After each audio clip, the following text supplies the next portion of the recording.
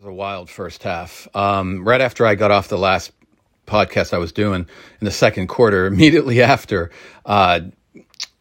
Stroud hit a huge pass to Harrison, touchdown. And in that one, there was cover zero, but I'm laughing because I'm looking at the halftime analysis. And I mean, Urban Meyer is like just stuck on his narrative. Zero coverage, zero coverage. I have to look at the tape. I only noticed it blatantly once for Michigan, and that was on the Harrison touchdown. That was it. They did a full blitz, whatever, or they were covering. Sometimes it's not a full out blitz. Sometimes they leave a guy, they're covering the short pass too. They'll leave one guy free, a man free underneath in the short zone. It just depends. But whatever. Zero coverage means there's no safety deep. And it was all man to man, and they got burned. Again, the coverage has not been bad. It's just our receivers are very talented. All of them are very talented. And then Harrison's actually great in performing. But I'm just laughing because he keeps saying zero coverage. And then Ohio State, I only saw blatantly 1-0 coverage. Again, have to look at the film tape. But, and now they're saying Matt Rule got hired as Nebraska coach. Interesting. Yeah, all the different talk that was going on. That's to me a strange hire, but whatever. Anyways. Okay. So again, Urban brought up the zero coverage for Ohio State. I think that's like the only time they did it. I don't know. Maybe they did it more, but I didn't see it much. And, maybe a man free, one safety high with, a man underneath. They do that. But anyways, yeah, that one was a full out blitz and they got burned. And, and then I keep hearing zero coverage. And then I hear, Corum can't win without Corum.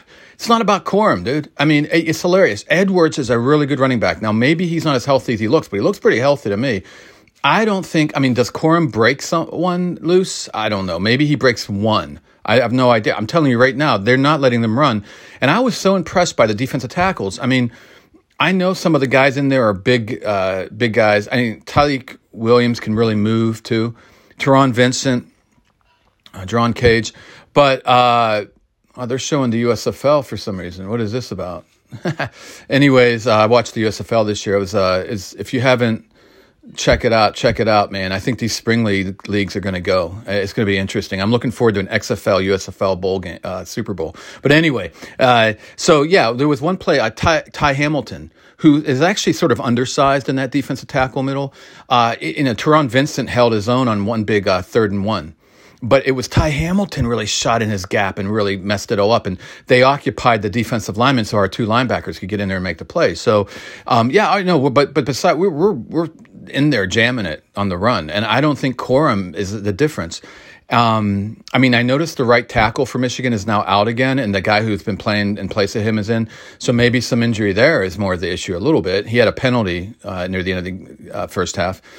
But, Ohio State on one play, like I said in the last podcast, Stroud had pressure because we have a backup right guard in. Okay. Those two cornerbacks who are pretty not so great today. Corin Brown's been out a lot this year. Denzel Burke's been hurt. I mean, we could start talking. I mean, there's injuries. There's stuff where the people are beat up at this point. Michigan's not running, not because of Corum, because Ohio State's selling out for the run. That put pressure on our cornerbacks, and we've gotten burned for it. But no, we didn't play hardly any cover zero. Now they were saying, are we going to play cover zero in the second? And Urban said, don't play cover zero. Oh, they're not going to. They haven't been playing much cover zero. So anyways, but Stroud, I mean, I keep saying JJ McCarthy's a baller. He is. But Stroud, I think Stroud's going to prove something in the second half. My guess is Stroud. I think Stroud's going to show us something. I really do. But we'll see. And then maybe this still is like my first scenario where Ohio State pulls away in the second half. I don't know. We'll see. I'm trying to think. I mean, Jesse, we're moving the ball, but we're not finishing the drives. Again, there was another screen pass. This time the blocking was bad again. But there has been some good blocking at times. I do believe stretching the field horizontally and vertically as well. But you can do more things. And Day was being creative a bit. Then he kind of went back to his just typical wide receiver screen stuff. I don't know. We'll see. Day showed some surprises early in the game. I wonder if we're going to get some more now. But the big news is Stroud going to, as Zach Smith would say, is Stroud going to man up, right? Is he going to be the man? Is this going to happen now? I think so, but we'll see. I don't know. It's a whole second half to go. And I'm a little curious, too. Will Michigan, if this game stays close, will both of these teams be in the playoffs? That's interesting. Then the other thought I'm having, too, is, okay, cornerback's a problem for Ohio State. So Georgia, I'm thinking already way ahead, but let's say it's Georgia, Ohio State at the end. And Georgia's more like Michigan as a power run team. But are they going to burn our cornerbacks with big plays, too, right? But my thought about that is now you're going to have a while before the playoffs.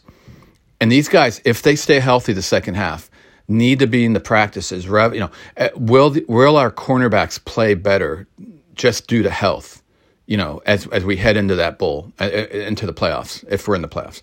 And, it's just, I'm jumping way ahead there, but I just had that thought. And I feel like after this game, no matter what happens second half, even if we win, we're in the playoffs, there's going to be a lot of talk like, oh, you can burn our defensive backs.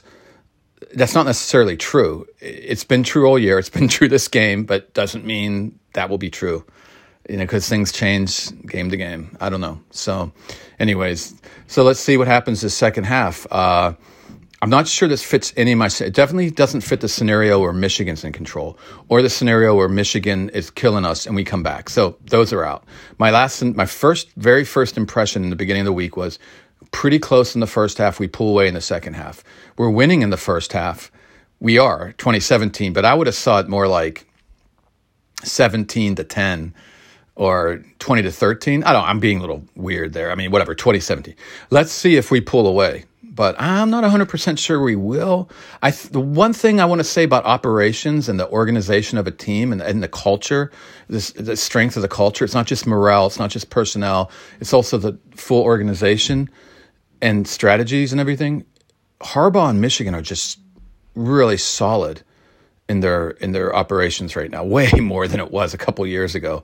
And so that almost sort of scares me. And by the way, he made a lot of mistakes on that last drive. I mean, what the heck? Why were you huddling? And then the penalties, that's the home crowd. I mean, the home crowd was rounding us up. And then, like I said, the backup right tackle's in now. But then you throw an out pass. If you're going to run the clock out, just run the clock out. So that was bizarre at the end. But maybe Harbaugh was affected, getting too emotional. I don't know what was going on there. I was laughing the huddling because that's such a pro thing, and I laugh. It's like he's got the pro in him so much. It is just, dude, go for it or run the clock out. Make up your mind. But anyway, but the operation, there's such a strong organization going on right now on that team. I wonder if it's going to be hard to just pull away totally from Michigan. But I also can see that it could happen. Well, it's going to be a lot to do with Stroud. This is going to be very interesting.